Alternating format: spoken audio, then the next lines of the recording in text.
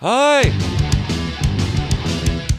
Welcome to the CJOB Sports Show podcast. After a crazy first day of CFL free agency, I'll talk to Brandon Alexander of the Blue Bombers. Just re-signed with the team. His defense just got a lot better with Willie Jefferson. What does he think of that? Plus, Ed Tate of BlueBombers.com will break down their moves and some of the moves around the league. As well, the Winnipeg High School Hockey League playoffs are underway. We'll talk with their president, Dana Gordon, on the podcast. A ton of free agency news in the CFL today. The big names, Mike Riley going to the BC Lions, Trevor Harris going to the Edmonton Eskimos to replace him, basically. Both of those teams making a ton of signings. Winnipeg re-signing Nick Dembski and signing Willie Jefferson. Early this morning, they announced they'd re-signed defensive back Brandon Alexander, and Brandon joins the CJOB Sports Show. Now, Brandon, how are you tonight? I'm good. How you doing? Doing well. How was your day watching all this from at home? Oh, well, my day has been good just because of the fact that I'm glad that I got, my deal done and everything, and I'm glad to see that there's a couple of guys coming back as well. So my day has been pretty good, actually. What do you think about Willie Jefferson joining your defense? Oh, I'm excited. I know playing against him last year was different and crazy because he just made plays all around the field. I still can't get that play where he intercepted the ball against us and ran it back at least like 80-some yards, basically. And he's just a freak of nature in a sense. He's a tall, big guy that can run, and he's a phenomenal player. That's a tremendous piece to our asset that we have over here.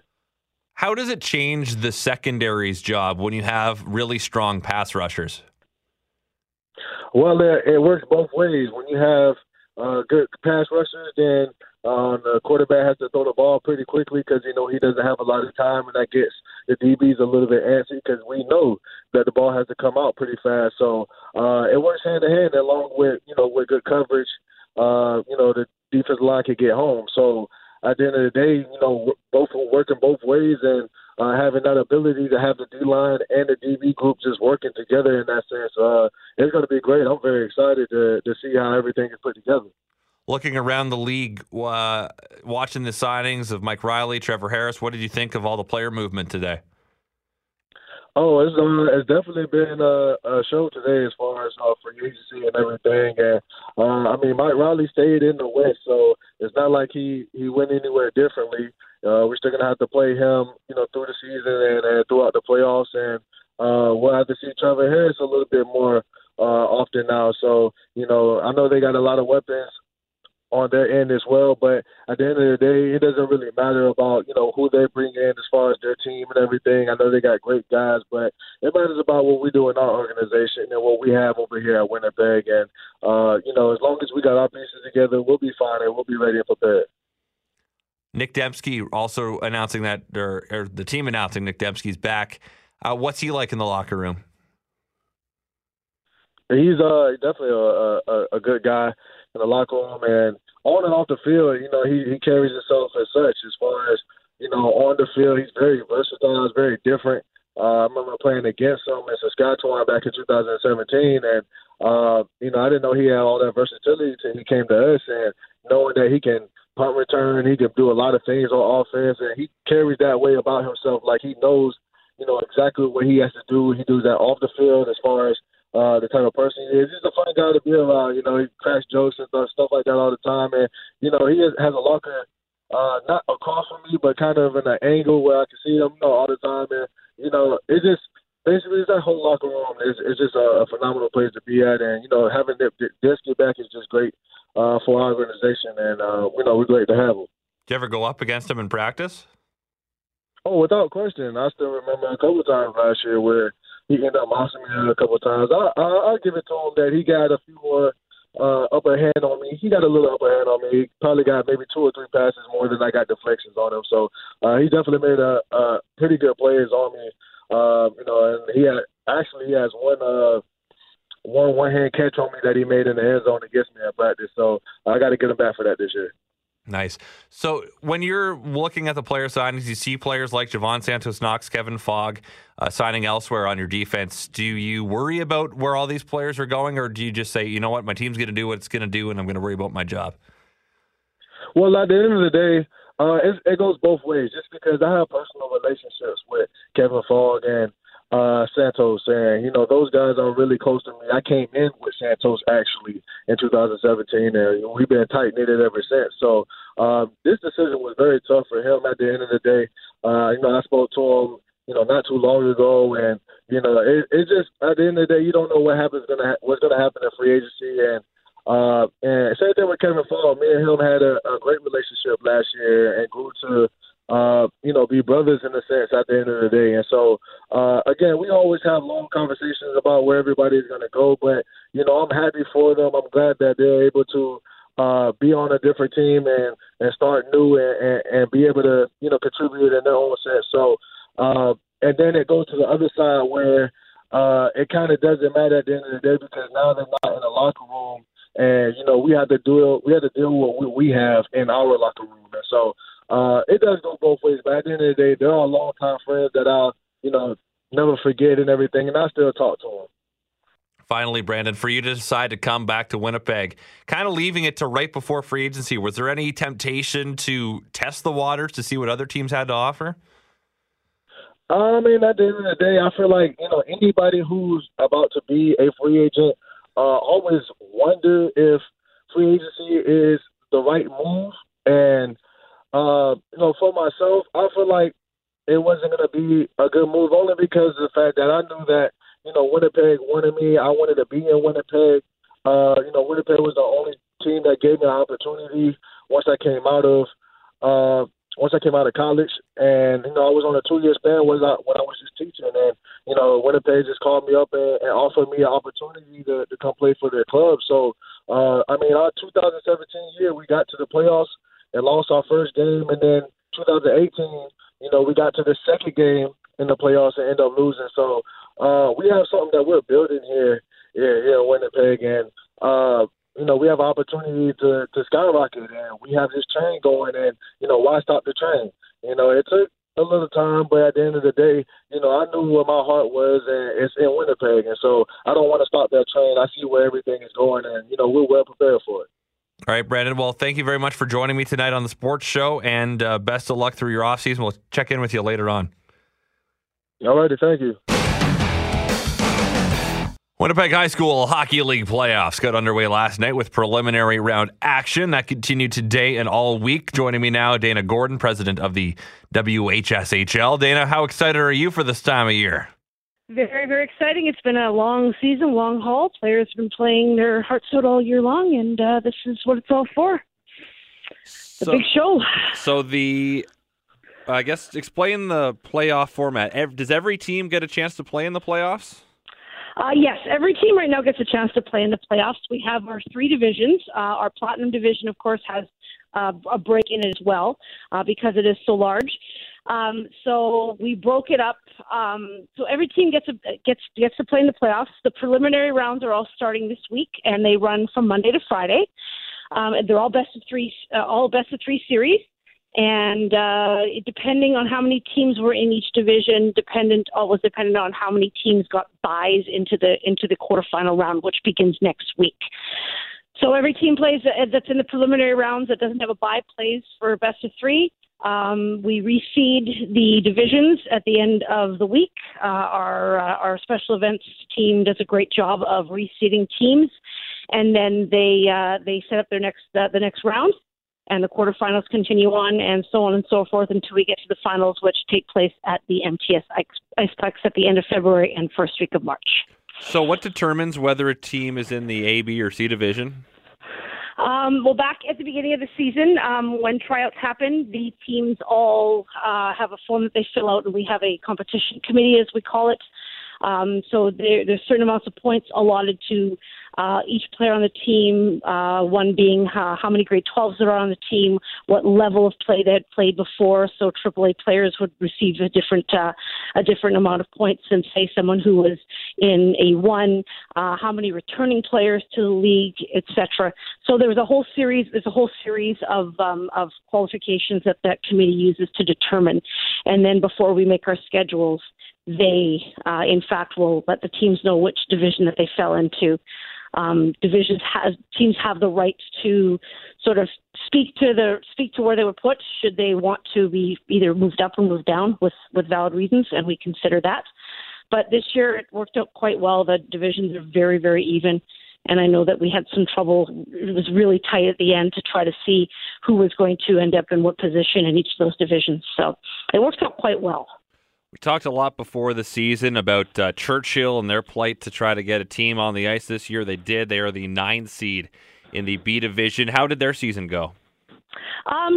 Again, unfortunately, because I'm not actually affiliated with any team, I don't get to see a whole lot of games. But from what we heard, they held their own. They played really well, and they were definitely put in the right division, and they've managed to field a very competitive team, and we're very happy. So the 2 top seeds in the very top division are Vincent Massey and St. Paul's, and anybody that follows any high school sports in the city likely is not surprised to hear that.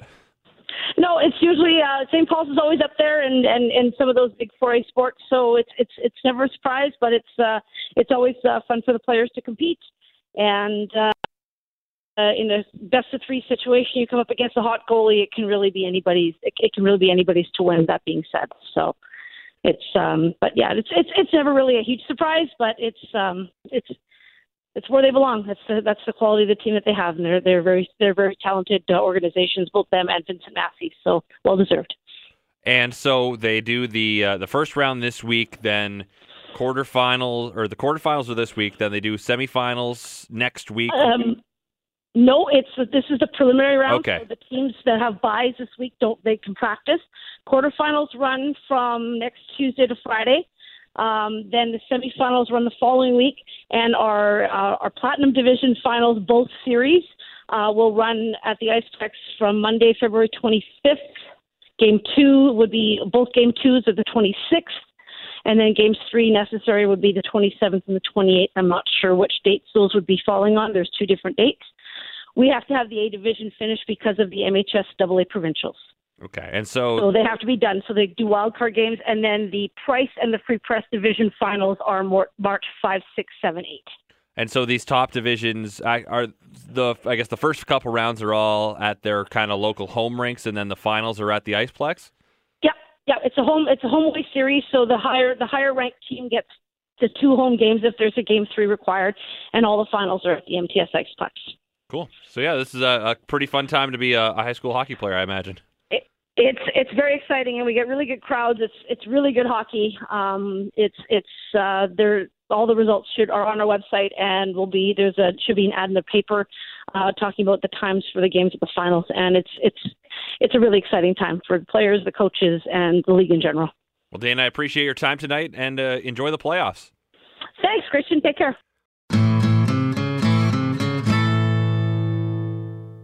Busy day in the CFL, lots of free agent signings. We talked a lot about the big names out west with Mike Riley, Trevor Harris, Greg Ellingson. But we're going to stick with the Blue Bombers now as we welcome in Ed Tate, Director of Content for the Winnipeg Blue Bombers. Was your day busier or less busy than you thought it would be, Ed? That's a good question. I think everybody, when you sign up to do this stuff, you go to CFL free agency expecting to be overwhelmed, and I think I was overwhelmed by what was happening around the league.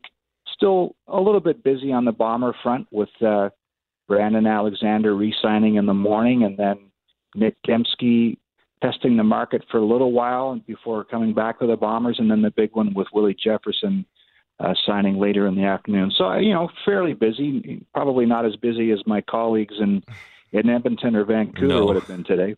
Absolutely. I talked with Morley Scott of Ched earlier, and he was just blown away by his day, doing a lot of running around with Edmonton, signing almost 10 different pretty marquee players. The Bombers, their big signing, though, is Willie Jefferson today. How does he change the defense of the Winnipeg Blue Bombers?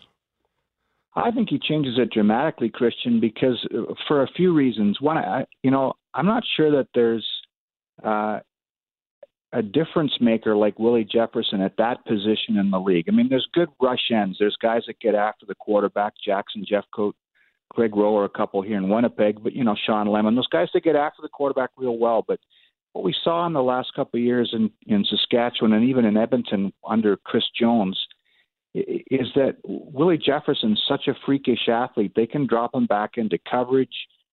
He's a converted receiver from his college days, and I think that shows at times with his ability to pick off passes. And we saw him swat down pass attempts at the line of scrimmage. He just does so much with that 6'6" frame of his. And you could make the case now that the Bombers have two of the best defensive players in the league on their defense, in Willie Jefferson and Adam Bighill. And so I just think it's going to free up more space for Jeffcoat on the other end, but I just think it gives the Bombers defense that much more flexibility and perhaps that many more different things they can try to do in terms of the different defensive looks. And a lot has been thought about with the Bombers secondary. I know a lot during last season with the Bombers defense getting hit with some big plays. And we see today nothing in terms of signings. We saw Alexander, yes, but Kevin Fogg's moving on. Taylor Loeffler seems to be moving on as well. No signings to address those yet. But does having an incredible pass rush perhaps cover up some deficiencies in the secondary? Well, it can help, no question, because if the quarterback's rushed or he's not getting time to move around the pocket, he doesn't have time to find receivers. The Bombers' secondary was a lot better last year, and I think a lot of people are looking at the previous couple years, and it was still guilt by association. But their numbers were a lot better last year. They gave up the fewest plays of 30 yards or more. I think the second fewest touchdowns through the air last year. So I know where you're going with this, Christian. They cut Chris Randall. He goes to Ottawa. Taylor Loeffler is still a free agent. Kevin Fogg is signed with Toronto. So that's a lot of turnover for a secondary that I thought got better last year. But, they did have Marcus Sales was a nice surprise as a rookie last year. Getting Alexander back was important. Anthony Gator can play both at halfback and at linebacker where he did last year. Chandler Fenner's still there. They're really high on Chris Humes, who started the last game of the regular season at corner. I'm not so sure that they're going to go out and find pieces in free agency and at least established names in free agency to fill the holes in the secondary. I think they're going to rely on their scouting staff to find more pieces like Marcus Sales, Brandon Alexander, Chris Humes, those kind of guys that have come through here in the last couple of years. No position group has undergone more changes over the last 2-3 years than the secondary, and I think that's going to be a common denominator for this secondary in years to come. It's just the way that this team is spending its money is they think they can find defensive backs that can cover man on man and that they can get coached up real well by Jordan Younger and his bunch. So that's going to be an interesting area to watch, though, as we get closer to training camp, is what they do with that secondary. Let's pivot to the offense now. You had a chance to talk to Nick Demski today. Was he ever close to leaving Winnipeg? Well, when you get this close to free agency, and he was actually a free agent for a few hours, I think he was a bit nervous. He said, he did field some calls. His agent and him did field some calls, and so there was interest out there. But I think he really found a home in Winnipeg last year. It is his hometown. Played for the Bisons and Oak Park High School, and so naturally there's a fit that way. But I think he found a home in Paul LaPolice's offense after 3 years of sort of spot duty in Saskatchewan. He started 17 games, was third on the team in rushing yardage and third on the team in receiving yardage. And I think there's just a comfort level in what he was in what he worked with Paul LaPolice, and I think he wants more of that. And it's not always a chance to start everywhere. This is the thing about free agency is, guys like Mike Riley, Trevor Harris, Bo Levi Mitchell, Greg Allenson, the established guys can move around and get pay raises, but the second tier of players aren't always going to hear their phone ringing off the hook and necessarily going to get raises when they hit the open market. So I think he was quite happy to stay where he wanted to stay and still feel that he's got room to grow in that offense. Do the Bombers still need to get another receiver, perhaps a vertical receiver that can really test opposing defenses deep? Yeah, I think so. I think that's what a lot of people were hoping that they would do today in free agency. I still we're not even 24 hours into free agency, so there's still time to find one. But the names have come off the list too. I know they kicked the tires on a few guys that were signed today by other teams, and there's still a couple names out there. It'll be interesting. They've done a nice job, I think, in the off season of adding guys, that bounced around the NFL. Garrett Johnson was the leading receiver at Kentucky. He's an interesting piece. They signed a guy, Dom Washington, last week. That's an intriguing prospect too. But those kind of guys you expect to bring every year. And I know what you're saying. Let's see if they can find an established piece that can maybe stretch a defense vertically and give Darvin Adams a little bit more room. And those guys still might be out there, but it's not going to be the Greg Ellingsons or Tavares Daniels of the world, just because they're gone off the market already. And Darrell Walker's asking for a ton of money too. So that's still an area of need, I think, for the Bombers, but we'll see if they address that in the next couple of days. Do any of the likes of Naaman Roosevelt, Chris Matthews, Terrence Tolliver, Manny Arsenault, Chris Williams, could one of those guys fit that role for Winnipeg? Well, absolutely. The only one I would put an asterisk beside with those is Chris Williams. I think he's coming off an Achilles injury, so I'm not so sure that he would be ready right away, okay, Christian. But any one of those other guys, absolutely, they would look good in Bomber colors. The thing is, as some of the other names came off the free agent board today, you wonder if those guys, if their value, the ones that are still available, like Walker and Arsenault, as you said, or Roosevelt, you wonder if their value goes up or down because the market has shrunk, or does it go up because the market has shrunk? And, I think the Bombers are kicking the tires on all those guys, and I think any one of them would fit that need that you talked about earlier in terms of stretching a defense. Looking around the league after, like you said, we're only 10 hours into free agency, but feels like it's been a week already, just how much activity there was today. Where do you think the Bombers fit in the overall scheme of the league right now? Well, yeah, it's really interesting. It's hard not to fixate on what happened in BC and Edmonton because of all the turnover there. Clearly both those clubs. Well, first of all, when Edmonton loses a Mike Riley, you think, wow, they're screwed here. But what they were able to do in terms of adding Harris and Sir Vincent Rogers and Greg Ellingson was massive. And then, of course, BC added a whole lot too. And those are the two teams that finished 4th and 5th in the division last year. Saskatchewan's brought back Zach Collaros, but they took some hits. And, of course, Chris Jones isn't there anymore. And you look at Calgary, and every year we talk about Calgary and maybe there's going to be a drop-off. And, yes, they were able to re-sign Bo Levi Mitchell, but, man, they took some hits as well, not only today, but in terms of losing guys to the NFL this offseason.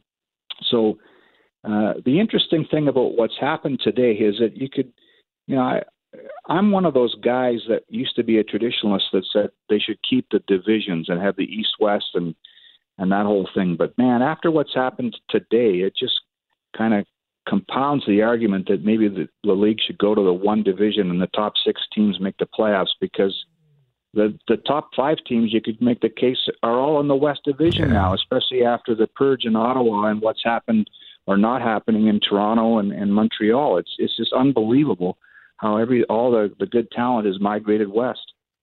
Can't help the league. It's going to be, tough for really the West is, I almost feel like it's going to cannibalize itself, and you might have a team at 12-6 win the West, but you could also have a team in 10th or in 5th place with 10 wins and they miss the playoffs, right? Because you have a Hamilton team that's a pretty decent, but after that, you might have a 6-12 Ottawa team that could host a playoff game. Yeah, that's where it gets really kind of, it's dumbfounding, and it's also frustrating for teams in the West. Look, Edmonton missed the playoffs last year at 9. If they had been in the East Division, they would have hosted the East Division semifinal.